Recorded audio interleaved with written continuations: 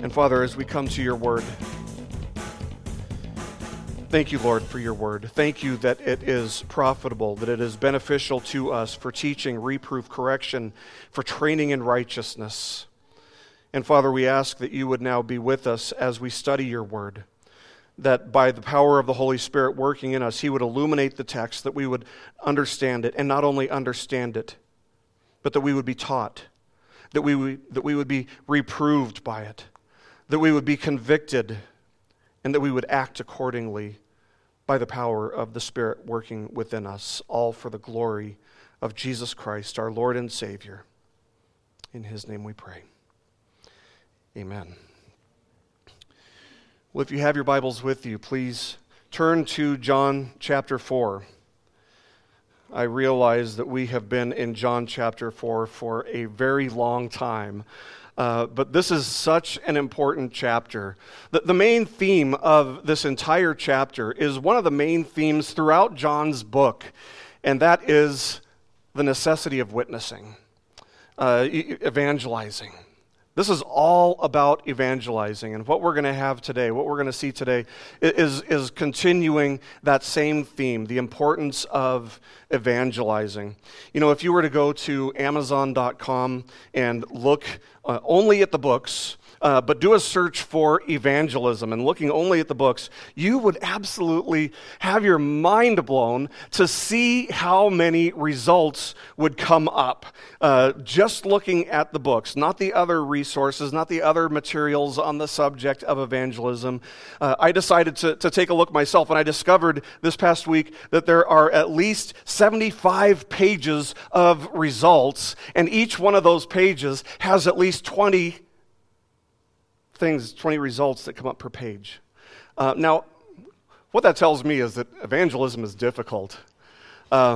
Anytime there's a subject that has so much written on it, you can be sure that it's not an extremely simple thing necessarily. You know, and so I'm quite sympathetic to the fact that evangelism is difficult, that it's uncomfortable, and that it's even extremely frustrating, and I think that's why all those books exist. But when you consider the vast number of books available on the subject, one thing becomes really evident to me, and that is that we actually have a tendency to make it more complicated, to make it more frustrating than it needs to be, if we're being honest. Now, if you want to learn how to evangelize, books, that's just the start, right? I mean, you can find endless books. You can go to conferences that are focused exclusively on evangelism. You can go to seminars just on evangelism. You can attend Sunday school classes that focus just on evangelism. You can even go to multiple seminary classes where you can learn more and more about evangelism. And you can do all these things. You can fill your mind with all this information and still not feel like you are sufficiently equipped to do the work of evangelism. The 4th chapter of John's Gospel has shown us a lot of very important things, and it's given us great insight into not only the necessity of evangelism, but the practice of evangelism. Now, we might dismiss a little bit of it initially. That's our tendency. We're always looking for reasons not to evangelize. We might dismiss part of it initially because, you know, this is Jesus we're talking about. He's the one who's been modeling evangelism for us. And, I mean, who else could do it better than he does, right? I mean, he's God incarnate. We can't expect for 1 second to have the kind of results that he had, to do as well as he did with evangelism. But all those excuses that we might come up with, and there are millions of them, all those excuses that we might come up with for not evangelizing get burned down into a pile of ashes when the Samaritan woman that he was evangelizing goes and gathers scores of people from her region to come to Jesus. And she does it as a woman who hasn't read any books on the subject. She does it as a woman who hasn't gone to seminary, who's been a Christian for all of maybe 5 minutes. And not only that, but she's a woman who's known as an outcast and whose doctrine is surely still very far from being theologically and biblically precise. But the moment that she believed, the moment that this Samaritan woman believed that Jesus is the Messiah, she immediately dropped everything, left everything behind to go and spread the good news. And what she shows us is that evangelism is not complicated. She shows us that evangelism isn't difficult. What is it that makes evangelism difficult for us? Ourselves.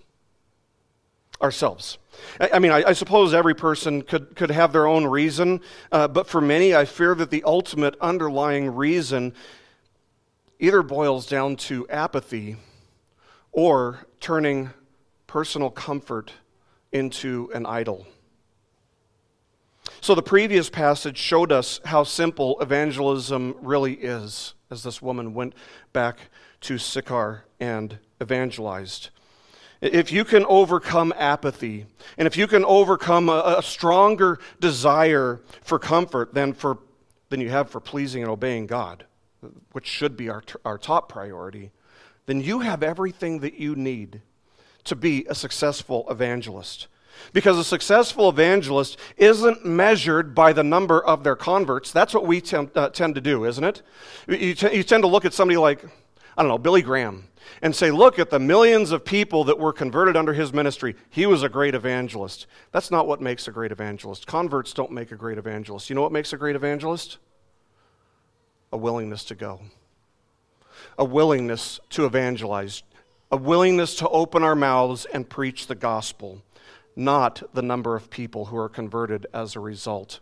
As R.C. Sproul once said, God has entrusted to us the ministry of the word, not its results. So this passage that we come to today brings us back to the well where Jesus had this conversation with the Samaritan woman.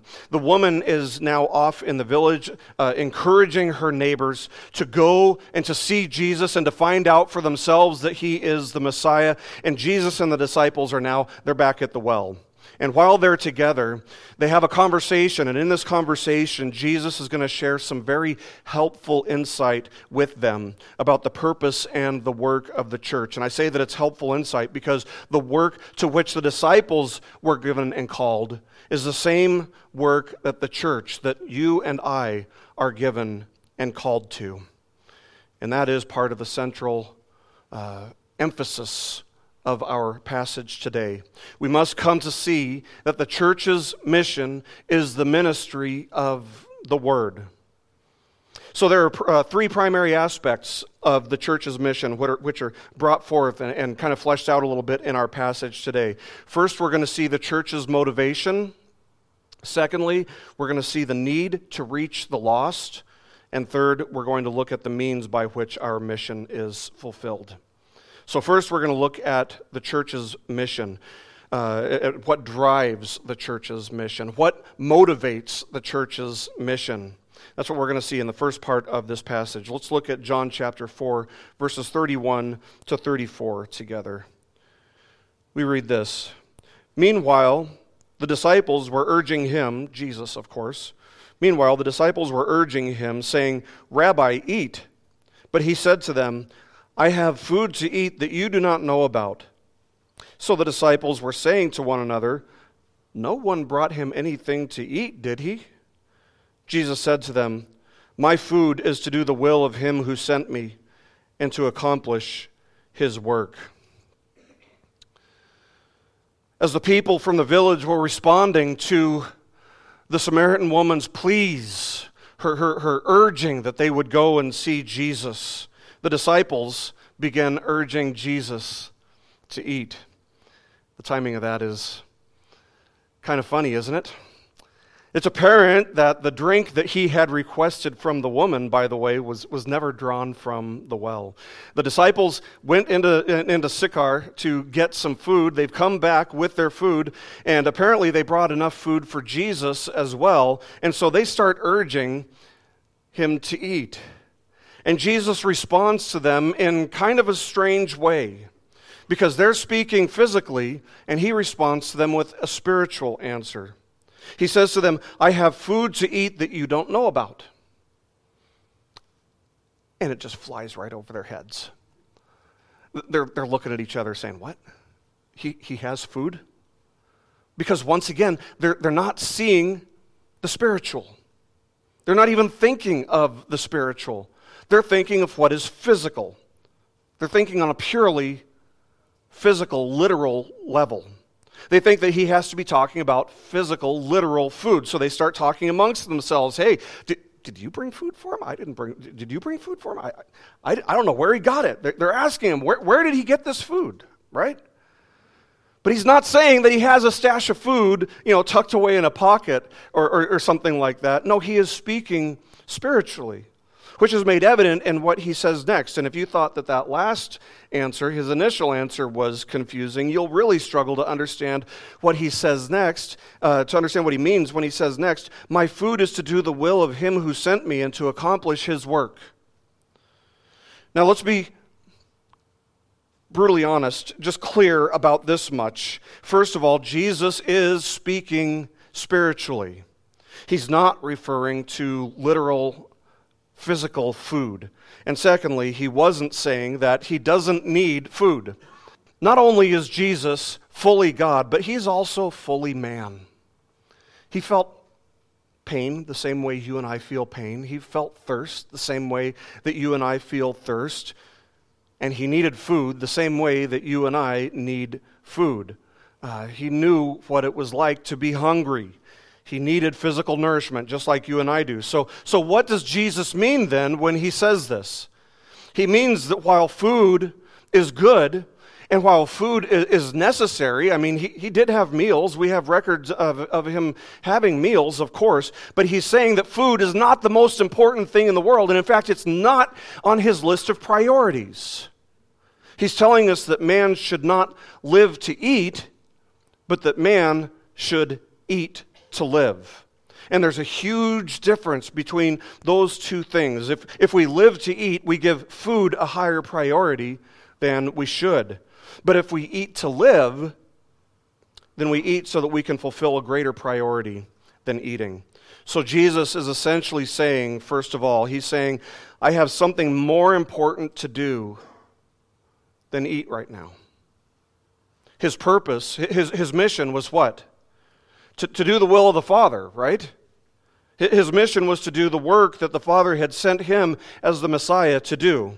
Now you'll recall that Jesus actually fasted in the wilderness for 40 days at the beginning of his ministry. And during that time, Satan tempted him, urging him to turn the stones into bread.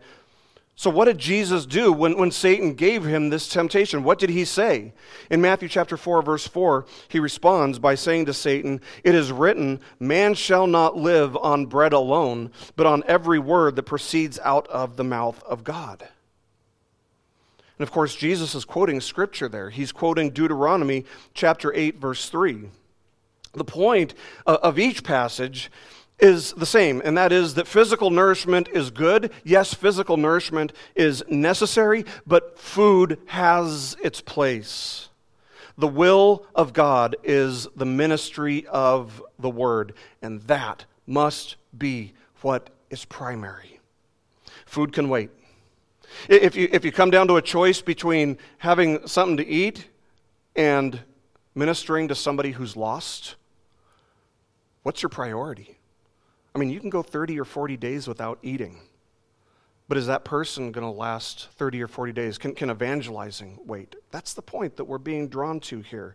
Food can wait. Doing the will of the Father, that's far more important. The opportunity to share the gospel with the lost, that's far more important. See, here's the tendency that all of us have in the flesh. We have this tendency to conform God's will to ours. We don't struggle so much to know what God's will is. His will is clearly revealed in His Word. Rather, when a person struggles to figure out what God's will is, it can be that they're just trying to figure out how to interpret His Word in a way that aligns with their own will. And that's certainly not always the case. Of course, it's not always the case. It's not even the case usually, necessarily, but it can be the case. And it sometimes is. That's the temptation that we face in the flesh, to say, oh, this is really hard. Is there another way I can interpret this? But this was never a struggle for Jesus. This was never a struggle for Jesus. He came to do the will of the Father.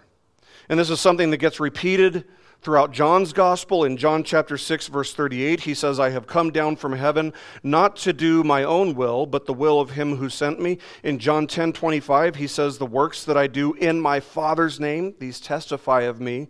In John 17:4, he prays to the Father, saying, I glorified you on the earth, having accomplished the work which you have given me to do.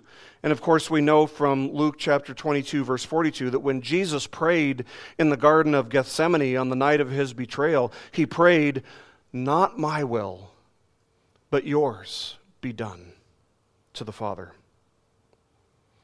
Jesus came to do the will of the Father, and doing the will of the Father was so vital to him, it was so important to him that he indeed could not give something else, anything else, even food, a higher priority than what God had assigned him to do. This is what Jesus came and lived to do above everything else. Of this passage, James Montgomery Boyce writes this. He says, quote, I am convinced that we know little about our own natures until we come to the point of recognizing that naturally we prefer our will to God's, and that even at best, even after God works with us, we often only desire to know and do his will half-heartedly. End quote. See, the application here, friends, has everything in the world to do with what drives us, what we've prioritized, what motivates us, what motivates everything that we do, both at a church level, together, but also individually. I understand that life is difficult and that sometimes it's all we can do to just get out of bed and make it through the day. We've all had times like that. But the point that we have to see here is that there is something more to life. There's so much more to life than just doing what you need to do to get through the day, than just doing what you need to do to survive. If we're going to grow in Christ's likeness, we have to grow in our understanding and our acceptance of the fact that just like God gave Jesus a work to accomplish, he's given us a work to accomplish as well. And if Jesus' primary motivation is to do the will of the Father, shouldn't that be our primary motivation as well? Living for God, living for his glory, that is to be our food. That is to be our priority in life in any given moment. That is foundational to the Christian life, to living our lives before God in a way that pleases him. See, if you're apathetic toward God's will, it's guaranteed you're going to be living for the wrong things. And it is so easy to become apathetic to God's will. That's why Paul would write to the Corinthians, by the way. He said in 1 Corinthians 10:31, he said, whether then you eat or drink or whatever you do, do all for the glory of God. Now, if we're being honest, we've never, ever done that perfectly. But Jesus never did that less than perfectly. He came to do the work of him who sent him. He came to do the work that the Father sent him to do, to fulfill and to uphold all the demands of the law of God on behalf of all who would repent and believe in Jesus. And he accomplished that work. Not my will, but yours be done. That was his motivation, was to align his will with the Father's and to do the will of the Father. See, friends, the purpose of life is not to just live until you're dead and gone. Obedience to the will of God is what must be primary for us. If you're not a Christian, and if you're wondering what the will of God is, if you continue to live your life in a way that demonstrates that you really couldn't care less about what God's will might be, what He desires, what He wants His church, His people to do, you must know this, that God's will for you is that you would repent of your apathy and rebellion and believe in the Lord Jesus Christ and submit to His authority. But if you are a Christian, where do you start when it comes to understanding the will of God? I mean, we've got everything that we need in God's Word. His Word is filled with statements about God's will for us. But specifically in the context of this passage, we should understand that sharing the gospel and thereby advancing the kingdom of God in the world is God's will for us. But it starts with what motivates us. It starts with what we prioritize. So let me ask you, do you desire to align your will with God's? Does that drive you? Does that motivate your decision making? Do you desire to live for God? Do you desire to obey Him, to serve Him, to live a life that's pleasing to Him? Is doing so your food, so to speak? I pray, friends, that this would be primary for us, both as a group, corporately, and individually as well. It was primary for Jesus. It was even primary for the Samaritan woman who had been a Christian for all of just a few minutes, who forgot all about drawing water for herself once she was overcome with the urgency of reaching the lost. And if it's primary for Jesus, and as we see it's primary for the Samaritan woman, it should also be primary for us as well. Our motivation is the first aspect of the church's mission that's modeled by Jesus here. The second aspect is the need that's everywhere, the need to reach out to the lost. Let's look at verse 35 together. Jesus continues saying, "Do you not say, 'There are yet 4 months, and then comes the harvest'? Behold, I say to you, lift up your eyes and look on the fields, that they are white for harvest." Now, what is the harvest? What does that even mean? The New Testament commonly refers to the church's mission of reaching out to the lost as gathering a harvest, right? Think of what Jesus one time said to His disciples in Matthew chapter 9, verses 35 to 38. He said, we read there, Jesus was going through all the cities and villages, teaching in their synagogues and proclaiming the gospel of the kingdom and healing every kind of disease and every kind of sickness. Seeing the people, He felt compassion for them, because they were distressed and dispirited like sheep without a shepherd. Then He said to the disciples, "The harvest is plentiful, but the workers are few. Therefore, beseech the Lord of the harvest to send out workers into His harvest." Now, obviously, Jesus is not teaching them about agriculture there. He was illustrating something with agriculture, but He wasn't teaching them how to be better farmers. He's talking to fishermen. So what was He illustrating? He was illustrating the need to reach out to the lost, because the lost are abundant. Now, the harvest was typically in the month of April. So if Jesus was saying that this is what they were saying at the time, that in 4 months comes the harvest, backing up 4 months from April, it would have been December when Jesus said this. The harvest gets planted in November, and in December, all that would have been showing out in the literal physical fields would have been, small green shoots coming out of the soil of the fields. But Jesus says, look at the fields. They're white for harvest. See, when the harvest is white, it means it's ready. It means you get to work. Get what you can, because that stuff doesn't stay just ripe forever. Eventually, it dies and rots. When the harvest is white, it's ripe and ready. But the disciples, they hadn't been talking about agriculture. Jesus hadn't been talking about agriculture. So Jesus clearly wasn't giving them a lesson in agriculture here. So how does this translate into what Jesus is saying? He's basically saying, what are you waiting for? You don't have to wait. The harvest, God's harvest, is now.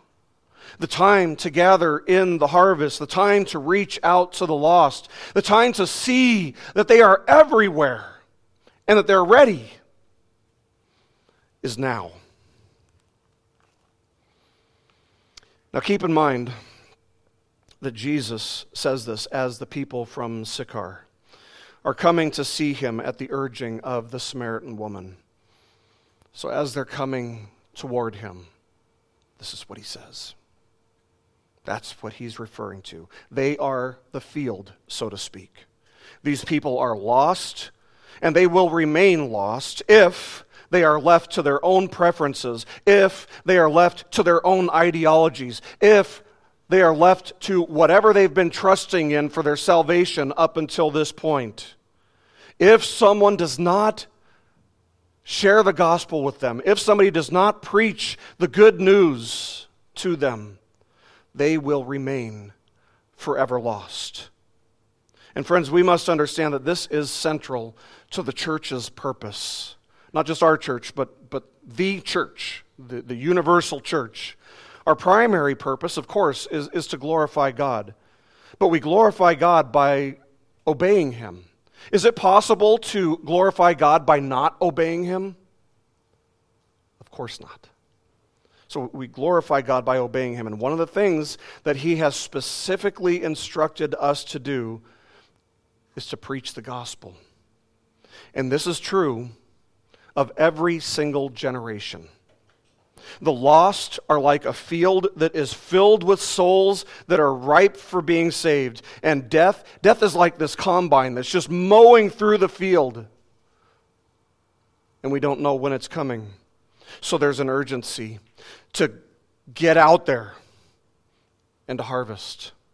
There's an urgency to preach the gospel to the lost who will spend forever in hell if they are not reached. Now, we don't need to get bogged down here. It's possible to get really bogged down here in theological nuance, in theological discussions about the sovereignty of God in salvation. You know that I believe in the sovereignty of God in salvation. Jesus believed in the sovereignty of God in salvation, but Jesus doesn't add a ton of nuance here, by saying, well, don't worry, God is sovereign over salvation, so if he has elected some of them to be drawn to me, he'll take care of that. Don't worry, he'll take care of it somehow. He'll send somebody else to preach. So if you don't preach to them, don't worry, God's going to send somebody else. He doesn't say that. He doesn't add that kind of nuance. Jesus doesn't offer that kind of comfort.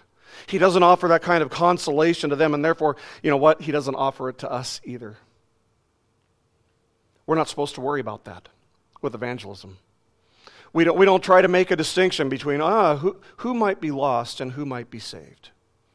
Well, if we're going with man's wisdom, we're just going to fail. We'll be wrong. Will be completely wrong. As one commentator who also clearly understands and affirms the sovereignty of God in salvation, as this one commentator writes, he says, quote, "The church must reap or the people will die. Reap or the world perishes." End quote. So let's think back to what we saw at the beginning of this chapter, at the beginning of chapter 4, when we were told that Jesus had to go through Samaria. We've seen that one of the reasons he had to do it was because it was the will of the Father, right? He always did the will of the Father, so if he did it, it's because it was the will of the Father. And Jesus always, never failed for 1 second to do the will of the Father. We've also seen another reason was for the sake of converting this woman at the well, the Samaritan woman at the well. And we may as well, by the way, add for the sake of reaching all of these lost Samaritans that he's about to preach to.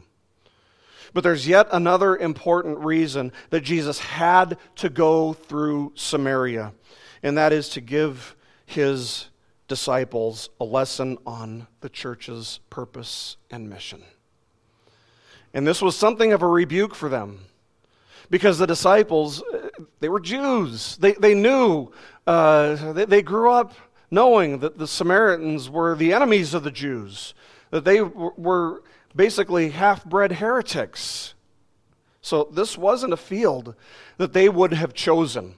If you had given them the choice, if you had given the disciples the choice of who to reach out to and who not to reach out to, they wouldn't have chosen the Samaritans. But here's the thing. What's made clear in this passage is that who they reach out to and who they don't reach out to is not their call. Whose call is it? It's Jesus's. It's Jesus' call. How many times have you seen someone who looks like they're just a lost cause, just completely lost in the dark, and there's no way this person would even listen to me if I shared the gospel with them? You know, we might be tempted to think, I don't have to share the gospel with this person or with that person because they clearly have no interest in spiritual things. Guess what, friends? If it wasn't for the grace of God working in our lives, we wouldn't care about spiritual issues and spiritual things either. But we never know. There are two things that we just never know. Number one, we never know who the elect of God are. We never know who God has chosen to be saved, whose ears will be opened to hear and to believe.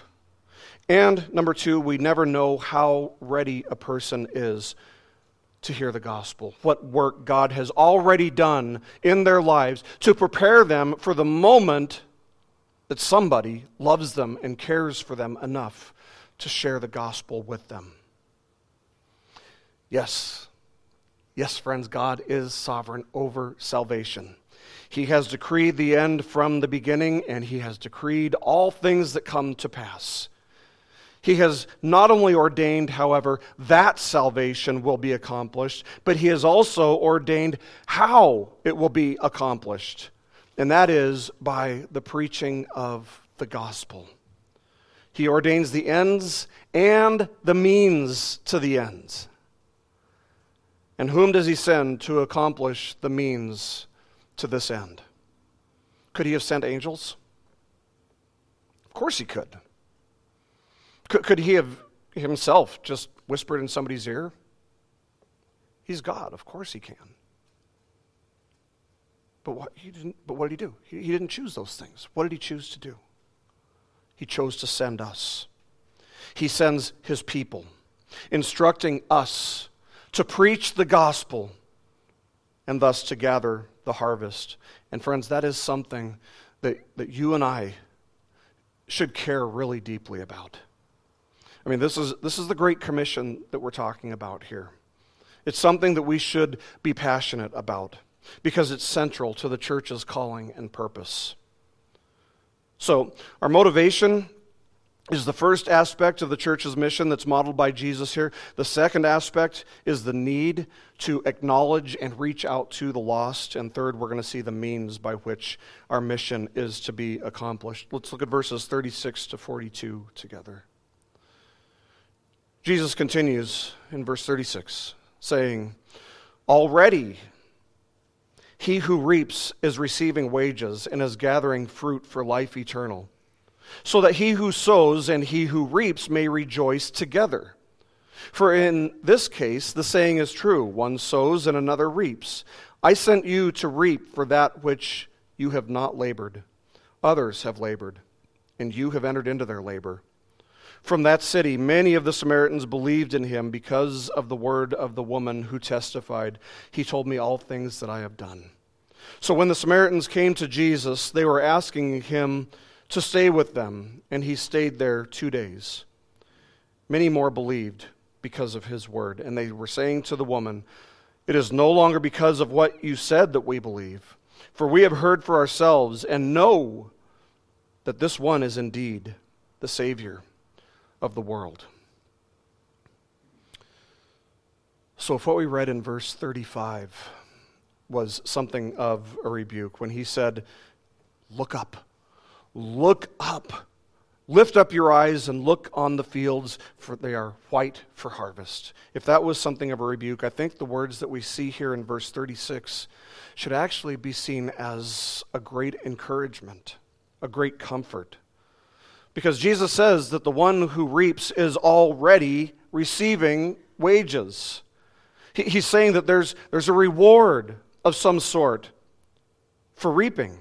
There's a reward of some sort for the person who participates in evangelism.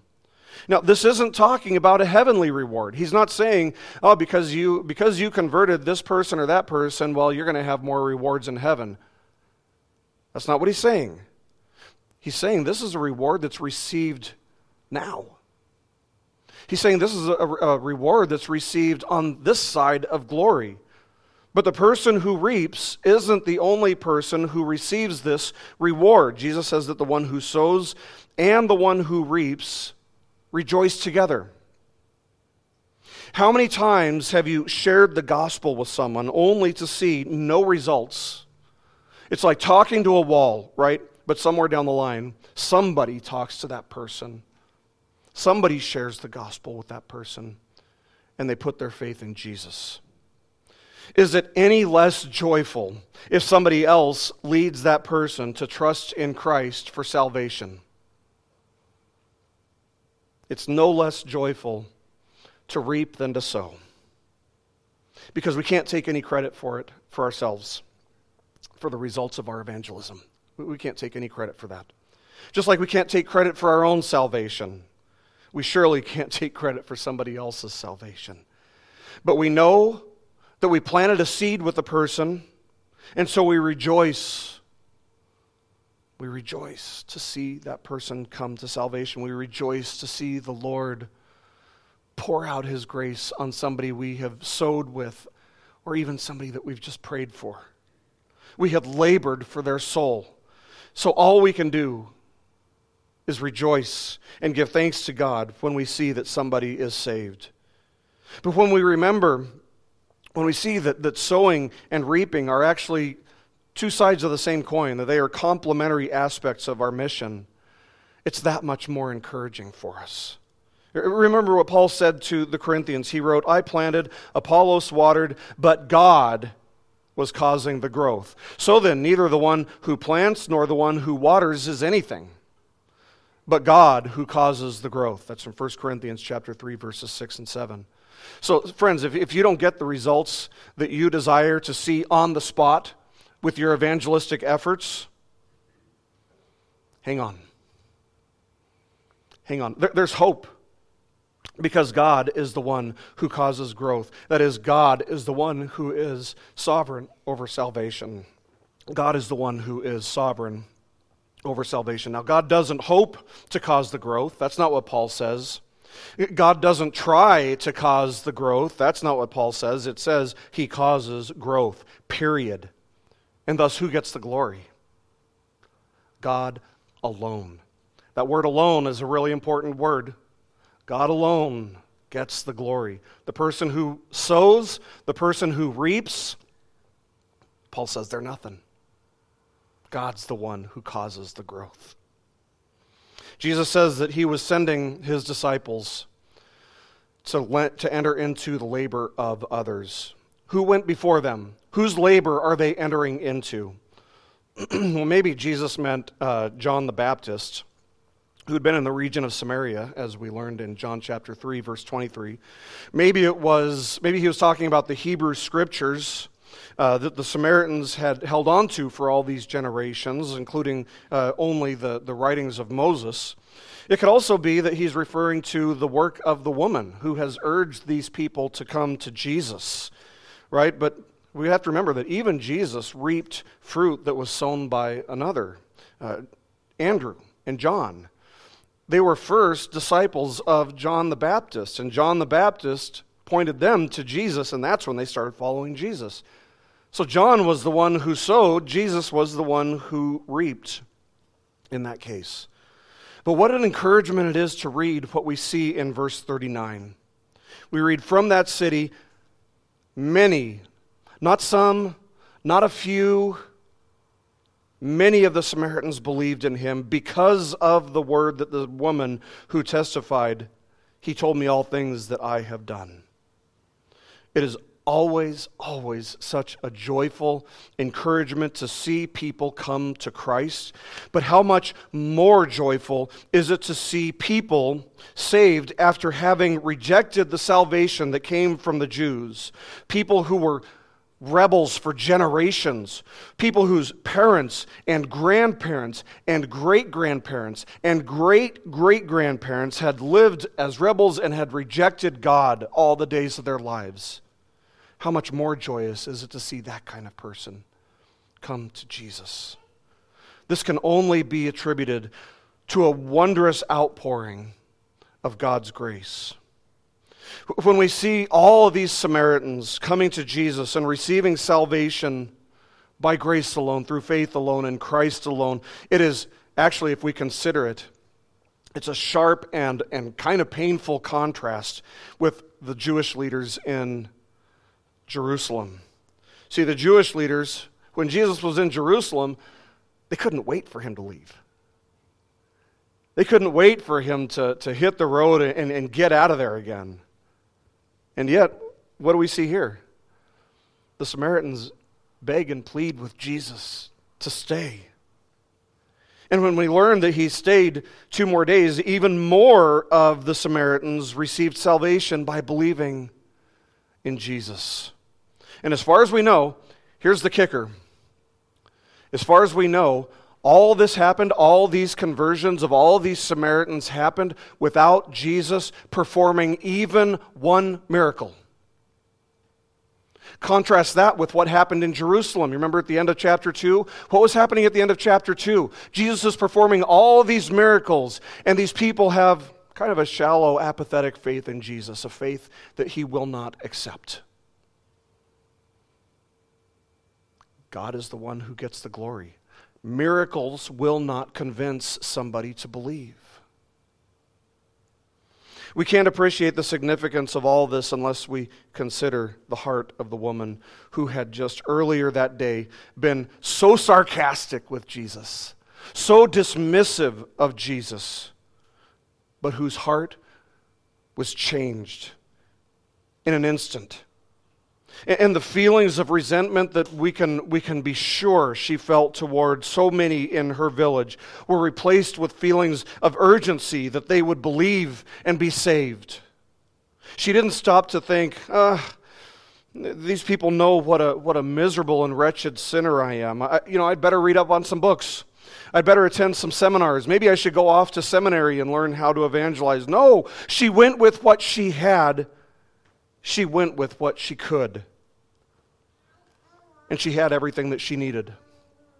And that was faith in God, a testimony of her own redemption, and a desire to see her neighbors saved, and thus a willingness to speak to them and to urge them to go and see Jesus for themselves. These neighbors who had treated her so harshly would be with her in glory forever. They would be at the throne of God beside her, singing praises unto God forever. How grateful must they have been for her. God used her. God used the lowliest of people, the social outcast, to do a great work with eternal ramifications. And how glorious and how marvelous it is to see that the people come to proclaim that Jesus is the Savior of the world, and they do it for themselves, not just because of what the woman told them. They say, we believe now, not just because of what you told us, but because we've seen for ourselves. This is the Savior of the world. We must see that the things that Jesus says to the disciples here in this passage apply to us today as well. The disciples were at risk of the very same things that you and I are at risk of, and that is specifically of not taking action, of not participating in the very purpose for which they had been called, of reaching out to the lost and preaching the gospel.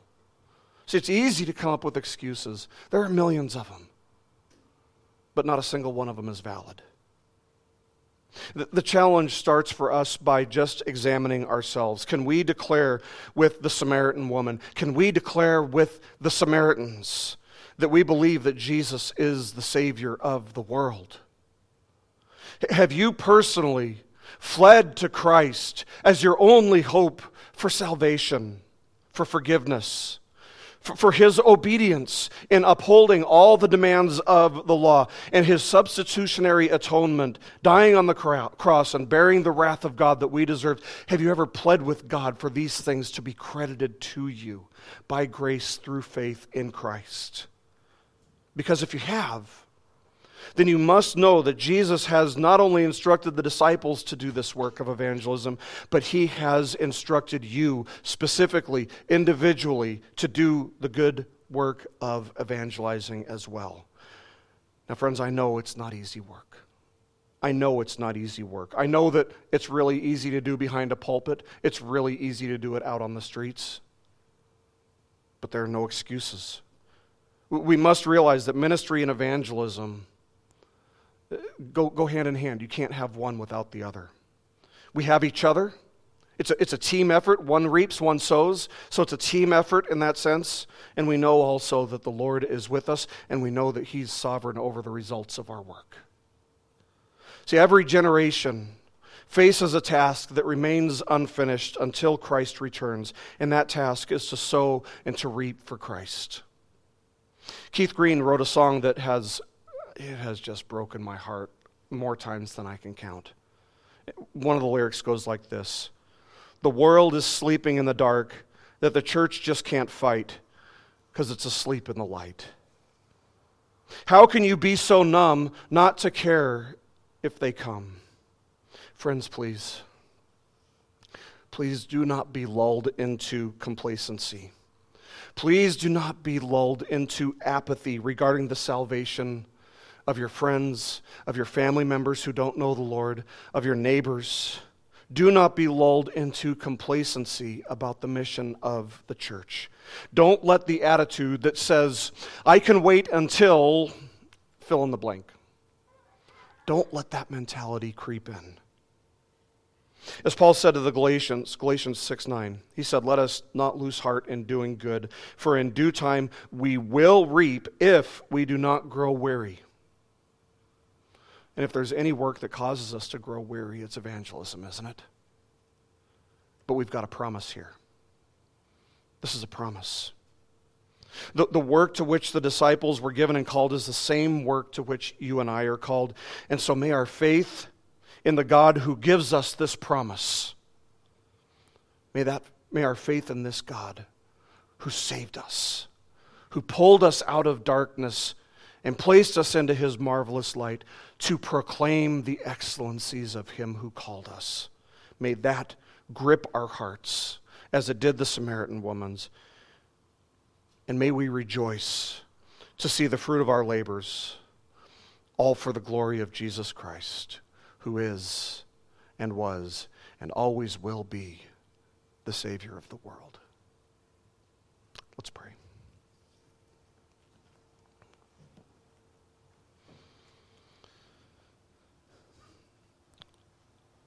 Our Heavenly Father, we confess to You in the silence of our hearts how easy it is to make excuses. And we confess to You in the silence of our hearts that we are guilty of making excuses. We confess that we have not loved our neighbors as ourselves. We confess that we have chosen comfort often over the importance of sharing the gospel. And so we thank You for Your grace. We thank You for the grace that covers every sin, the grace that covers every act of disobedience. And we pray that You would give us the courage to go forth boldly with the good news that You have entrusted us with. The good news of reconciliation with You through Christ. who upheld every law, everything that you required on our behalf, on behalf of all who would trust in him, and who died the death that we deserve to die so that we may live in your presence. Not on the basis of our goodness, not on the basis of our ability to uphold the law, which would have been no basis at all, but purely, entirely on the basis of Christ's work on behalf of all he came to redeem. And so we pray, Lord, give us courage to go into the world. We pray that you would go before us and prepare hearts and minds to hear the gospel, to hear the good news. We pray that you would send more laborers into the harvest, that we may rejoice in seeing many, many come to repent and believe in Christ, and to become adopted into your family by grace alone, through faith alone, in Christ alone, for your glory alone. In Jesus' name we pray. Amen. This message has been brought to you by BibleStudyPodcasts.org. We are a listener-supported ministry. If this is your first time listening to us, we thank you so much for joining us, and we ask nothing further from you. But if this is a ministry that you rely on for regular spiritual teaching, we do depend on your financial support to keep us going and growing. If you'd like to make a donation to BibleStudyPodcasts.org to keep us going and reaching thousands of people around the world, you can go to our website, BibleStudyPodcasts.org, and you can make a donation on the right-hand side by clicking on the support box. Again, we do rely on your support, and we thank you so much for your financial participation in this ministry, which enables us to continue in our mission of teaching timeless truths in these truthless times. God bless you. Thank you so much for listening today, and keep growing closer to Jesus. Take me deeper.